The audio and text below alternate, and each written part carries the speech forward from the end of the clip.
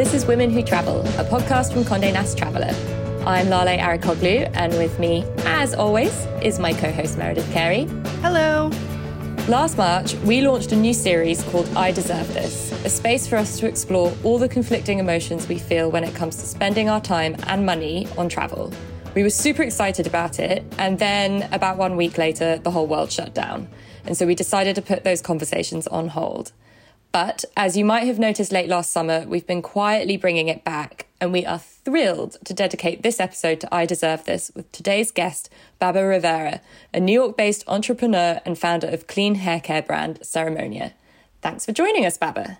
Thank you. Thanks for having me.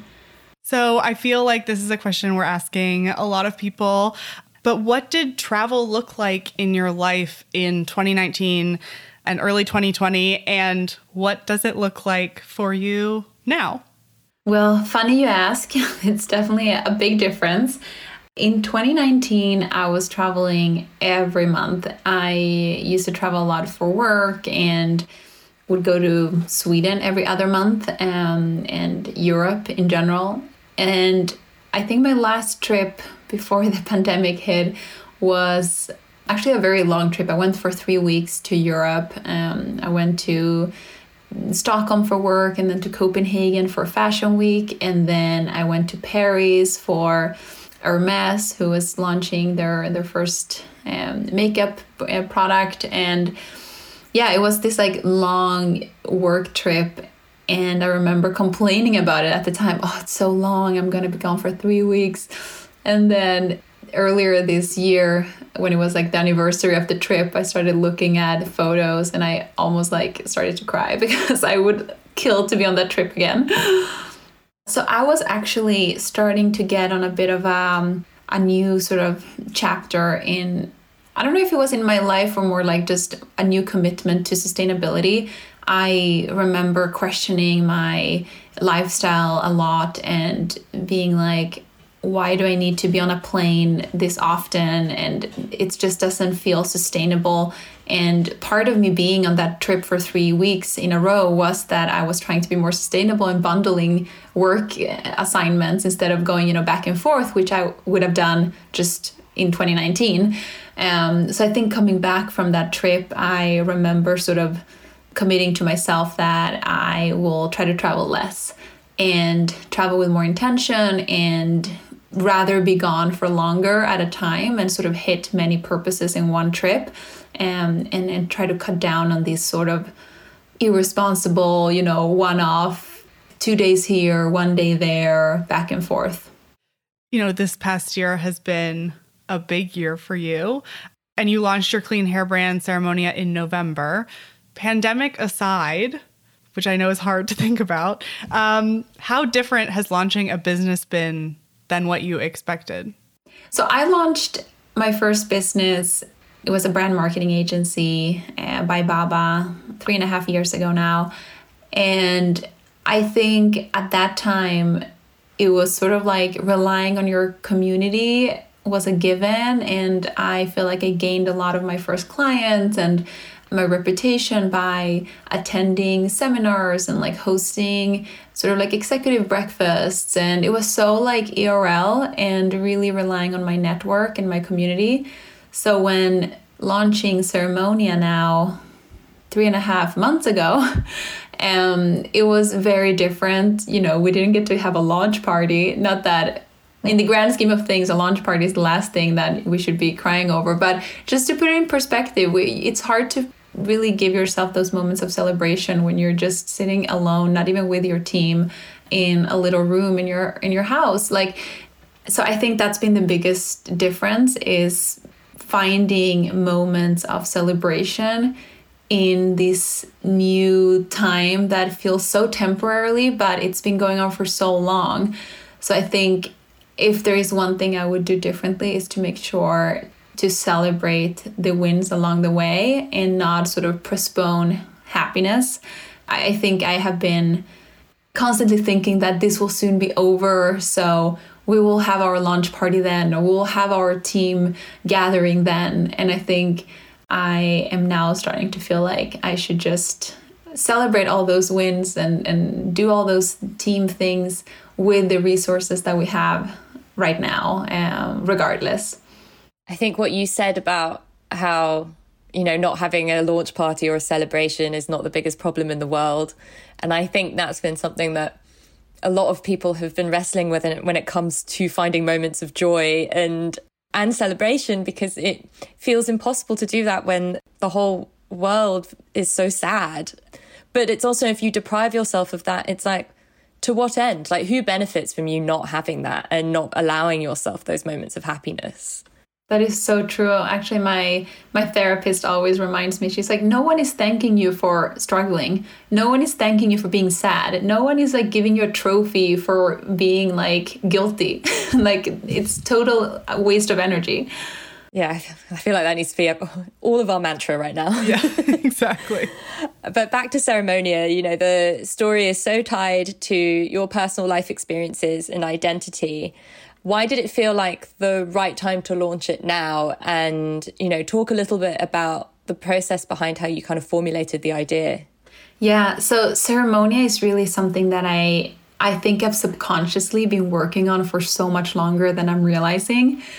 I am a Swedish Latina, which basically, I don't think that's a real term. I just sort of claim that as my intro, but it feels very accurate to who I am, because I grew up in Sweden, but both my parents are from Chile. So I grew up in this like very Latin household. My parents only speak Spanish, and they still don't speak a word of Swedish or English. And so I grew up with, these two cultures. I feel very Swedish and very Chilean at the same time. And growing up in a homogenous country like Sweden, I just got very accustomed to being the outsider and like just being different. I never saw myself represented in the teachers, in my, friends at school, in the media, the products I consumed. Like, forget it. Like, I just never saw myself represented in any sort of aspect of my life growing up in Sweden. And the sad part about it is that it came to a point where I didn't even expect to see myself represented. I just normalized being different and sort of like assimilating to a world that was created by people that look differently from me and have different privileges than I had. And I think when I moved to the US, it was the first time that I sort of like realized how many people there are just like me. And I found so much inspiration and purpose in meeting with so many other Latinas who, just like me, grew up in a foreign country and have sort of a double identity. In this case, a lot of my Latina friends in the US, they feel very American. They speak, English perfectly, but they also have very strong connection to their Latin roots. And that was the first time that I realized that I am not the only one. And in my professional life, I just started to get very curious about, who are we? Like, who is this Latin demographic and what role are we playing in the US economy? And after some extensive research, I just was so amazed by the numbers and the fact that the Latinx demographic in the US is so extremely powerful, and it really is shaping the economy of tomorrow. And yet there is still no representation of us. So I sort of took all of that, I guess, frustration that has been living inside of me subconsciously and turned that into a passion and filled myself with the purpose of being that representation that I wish I would have seen growing up. And I knew I wanted to start a new company. I am an entrepreneur at heart. I've always, known that since I was 8 years old. So when I was ideating my next venture, it was very clear to me that I wanted to do something that really celebrated the richness of the Latin culture, and at the same time, really broadening the heritage of Latinx and bringing it into mainstream media. So I didn't want to create something that was, by Latinas for Latinas only. I wanted to create something that found its inspiration in the Latinx heritage and brought it to the world. So that's how Ceremonia was born. And Ceremonia is a clean hair care brand that is rooted in Latinx heritage, and we source all of our natural ingredients from different parts of Latin America. We feature Latina models, we work with Latinx photographers, we highlight Latinx artists on our Instagram. That's sort of such a big part of our mission, but we're not exclusive. A blonde girl can still enjoy our hair products and they will do wonders to her hair. It doesn't feel like a sort of coincidence that you ended up focusing on a hair care brand. You know, when we spoke to you back in the fall, you talked about how, you know, you grew up in an environment where self-care was really prioritized and looking after yourself was seen as very positive. Talk a little bit about that. Yeah, for sure. I guess I didn't realize until like being an adult that the way I grew up is not the norm. My dad is actually a hairdresser, but he was never able to get a job in the field in Sweden due to the language barrier. So he would practice his passion for hair at home with his daughter, aka me, who just had really long hair to play with. So he would braid my hair for hours, and then all my friends would come and be so jealous of my braids. So then he would braid their hair, and he would cut my cousin's hair and our aunts and uncles.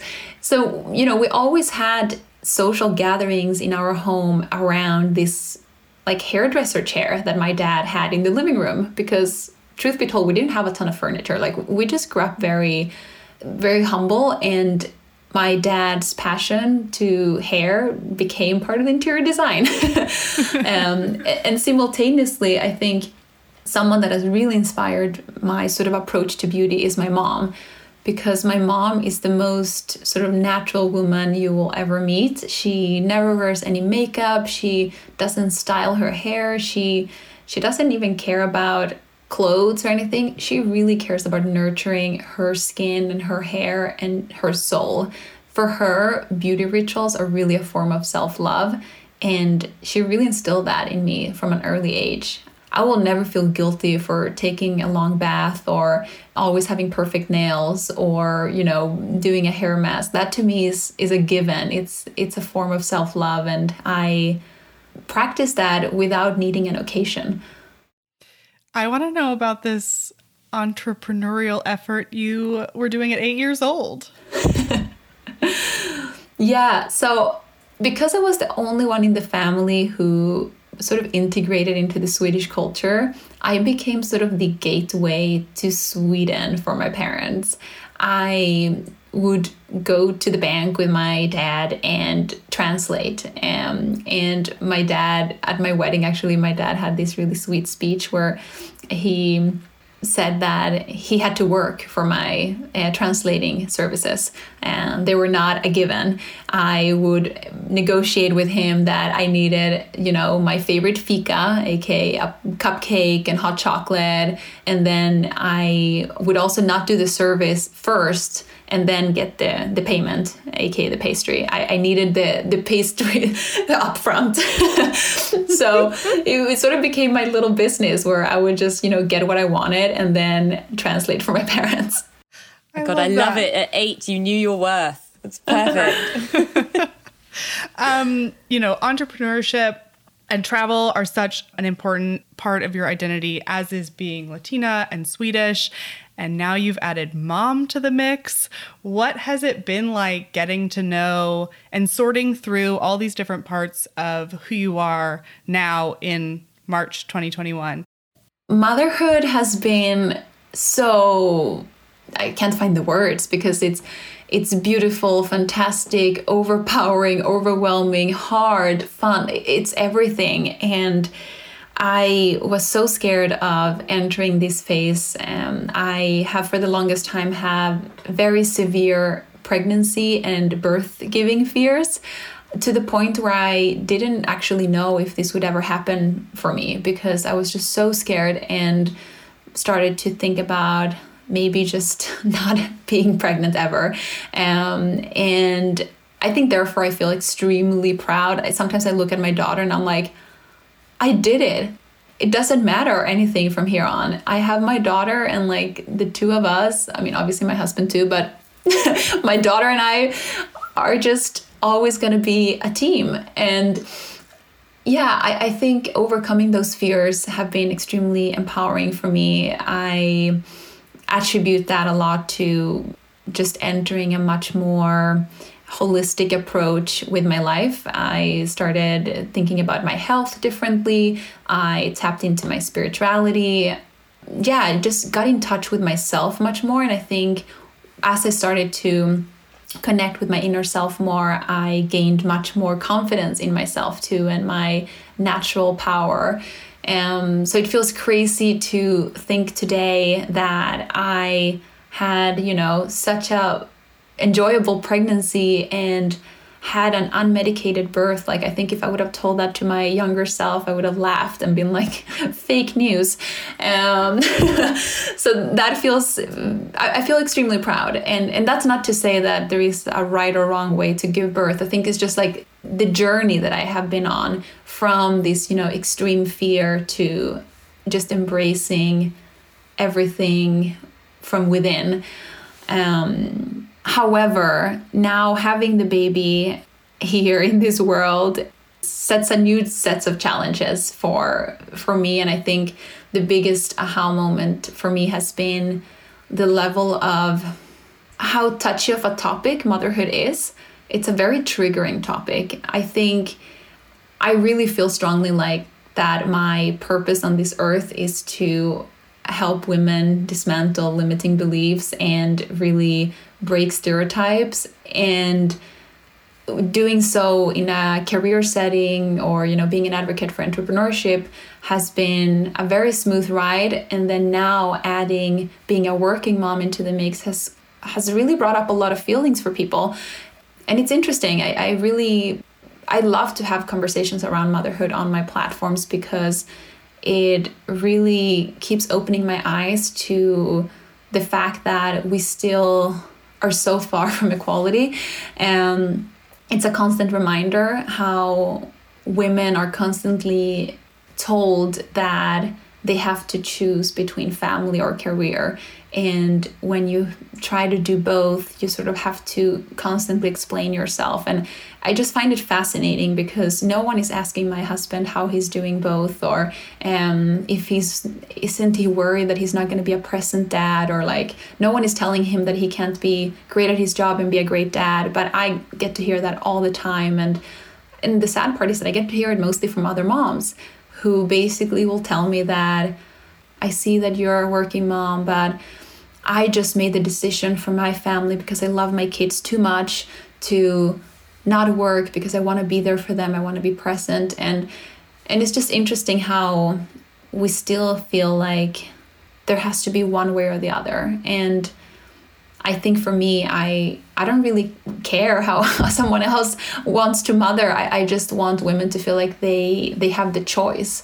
And you can make whichever choice you want, to be a stay-home mom or to be a working mom, or God knows how you want to mother. But I just want women to feel empowered to make that choice for themselves. You're very engaged in the comments on Instagram and sort of keeping a dialogue going, which I really appreciate, and really as a follower really like enjoy, and also just as a young woman who has things like motherhood on her mind, being in my early 30s, like it's helpful. It's great to see these conversations, but I imagine must be quite tough to engage with people who are being judgmental or sort of casting assertions over the way you're leading your life. And how do you approach those conversations? How do you not let it get to yourself? Yeah, I would say the motherhood one is definitely the hardest. I feel like with anything else, I always, encounter, I have 150,000 followers. Obviously, not everyone is going to be of the same belief. So it's part of the game. But it doesn't get to me as much when it's about entrepreneurship or about what clothes I'm wearing, or, I don't care. With motherhood, it's an active training for me to not let it get to me. I will admit that. And at the same time, I find it to be my responsibility to have these conversations, because It's not about me telling people how it's done or what's right or what's wrong. It's about having these conversations in the first place and dismantling what's behind them. So I normally just try to like meet people vulnerably, and like I rarely get into an argument about like you are wrong, like this is how it is. For me, it's more interesting to just have a conversation or remind them that I'm not preaching for one or the other. I'm just sharing how I am doing it. And I really want women to be celebrated for whatever choice they're making that's right for them and their family. Actually, 9 out of 10 times, those conversations end up in a place where we both learn something. I get reminded that we live in America where there is no support from others. I come from Sweden, so sometimes I forget how this system is just so incredibly broken in the US, and it really, really punishes women first and foremost.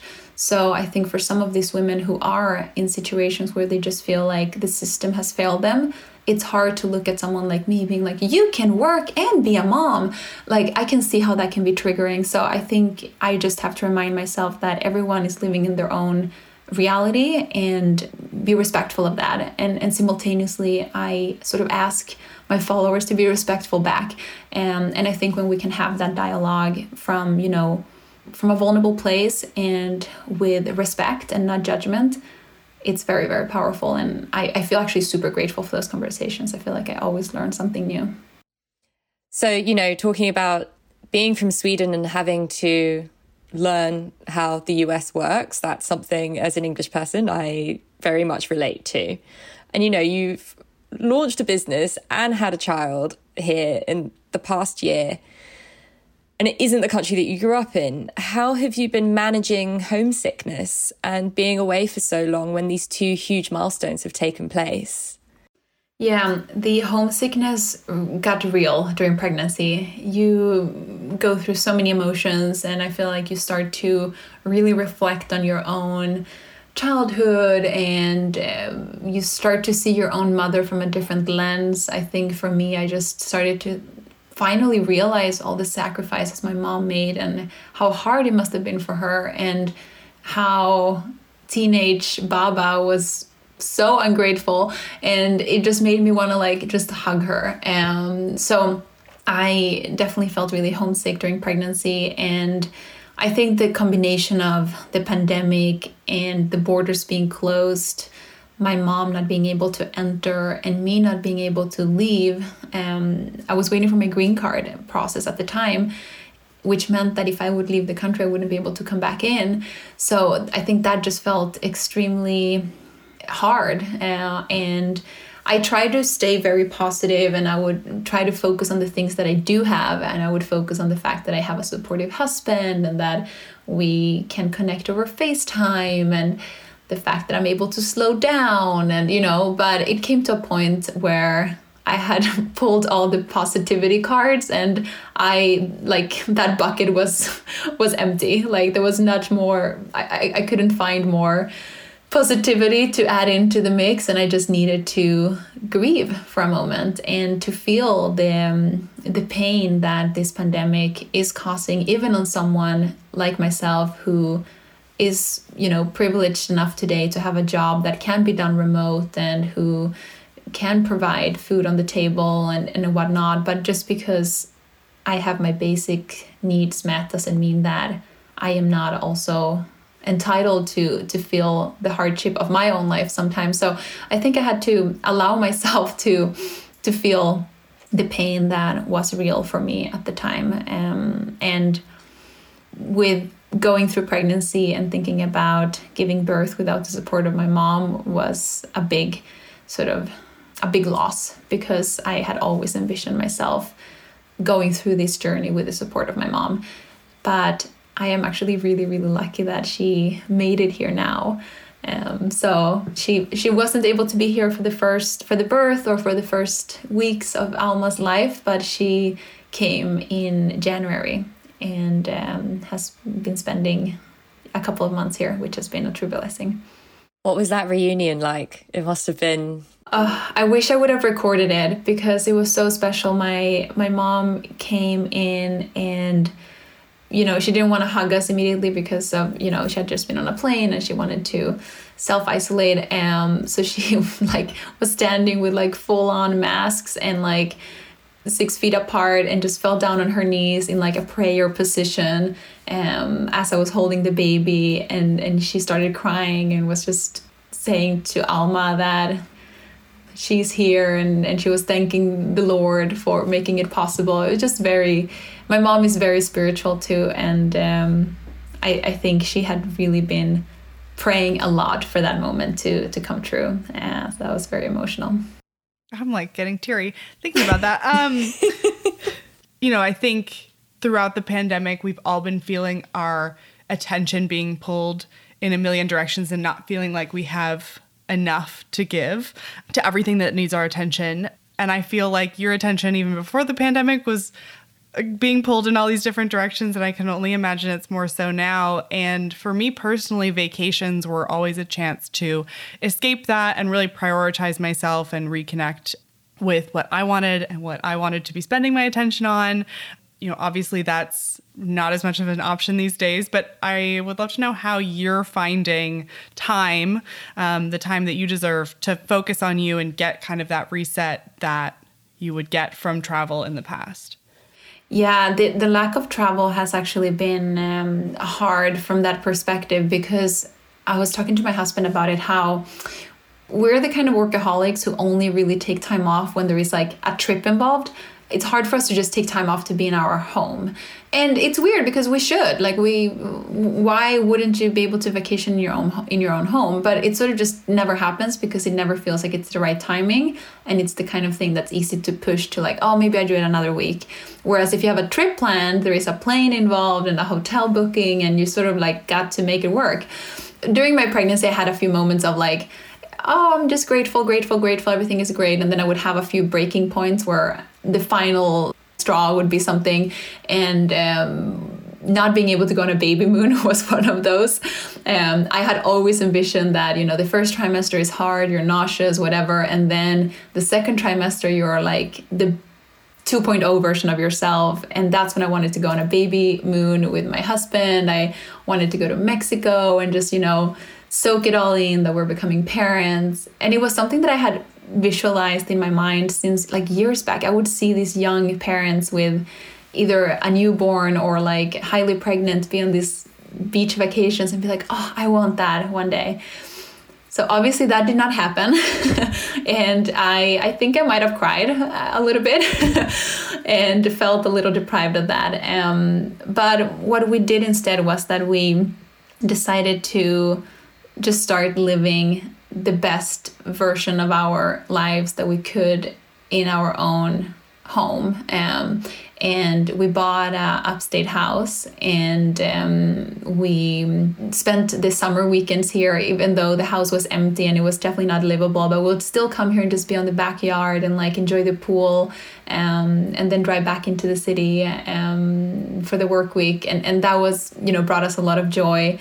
And for the summer, we also rented a house in Shelter Island and hosted a couple of friends who all felt deprived of like vacation. And honestly, Shelter Island, I think, was a savior for me because it really felt like a vacation. And we had the beach and it was such a warm summer. And yeah, I think after that experience, I was like, wow, we should be better about exploring vacation opportunities locally. Also, given my commitment towards sustainability, I don't want to be flying every time I need a break, you know? So I thought that was very exciting, actually. Well, and it's funny to think that, you know, I'm sure before you were living in the States, when you were in Sweden, you would have been like, wow, Shelter Island, like incredible, like so far away. And like now it's like a few hours away. It's like, but where else could I go? It's sort of, it's a good reminder that there's amazing stuff around us here and around so many places in the US. I know that I've been finding a lot of inspiration, not even just for future trips, but in like bringing joyful practices into my life from a lot of Instagrams that I follow, yours being one of them. And I would love to just know as our last question if there are any women on social media that have really inspired you or kept you going in big or small ways throughout this pandemic time. Yeah, so one of my best friends also just had a baby. Her name is Hannah Stefansson. She's based in Copenhagen, and her Instagram is just at Hannah Stefansson. And her account always inspires me because she's the best at just capturing everyday joys, from buying herself a croissant and a coffee and, you know, setting the table really nicely to enjoy that one croissant, or buying fresh flowers, or just taking a walk and really putting on a fun outfit just because. Like, she's so good at living life at its fullest without it needing to be a big event or a big spending thing, you know, and it's been really inspiring to follow her do that into motherhood. She really inspires me. Well, if people want to follow you on social media, Baba, where can they find you? I would say Instagram is the best. I'm just at Baba, Babba. Perfect. And where can they get Ceremonia? On ceremonia.com. Perfect. I'm at Oh Hey There Mare. I'm at Lale Hannah. Be sure to follow Women Who Travel on Instagram, subscribe to our newsletter, and join our Facebook group. And also a reminder that you can send trip ideas for your first big trip back out there to womenwhotravel@cntraveler.com. It's a voice memo with your name, where you are, and where you want to go. And you might hear yourself on an upcoming episode, and we'll talk to you next week.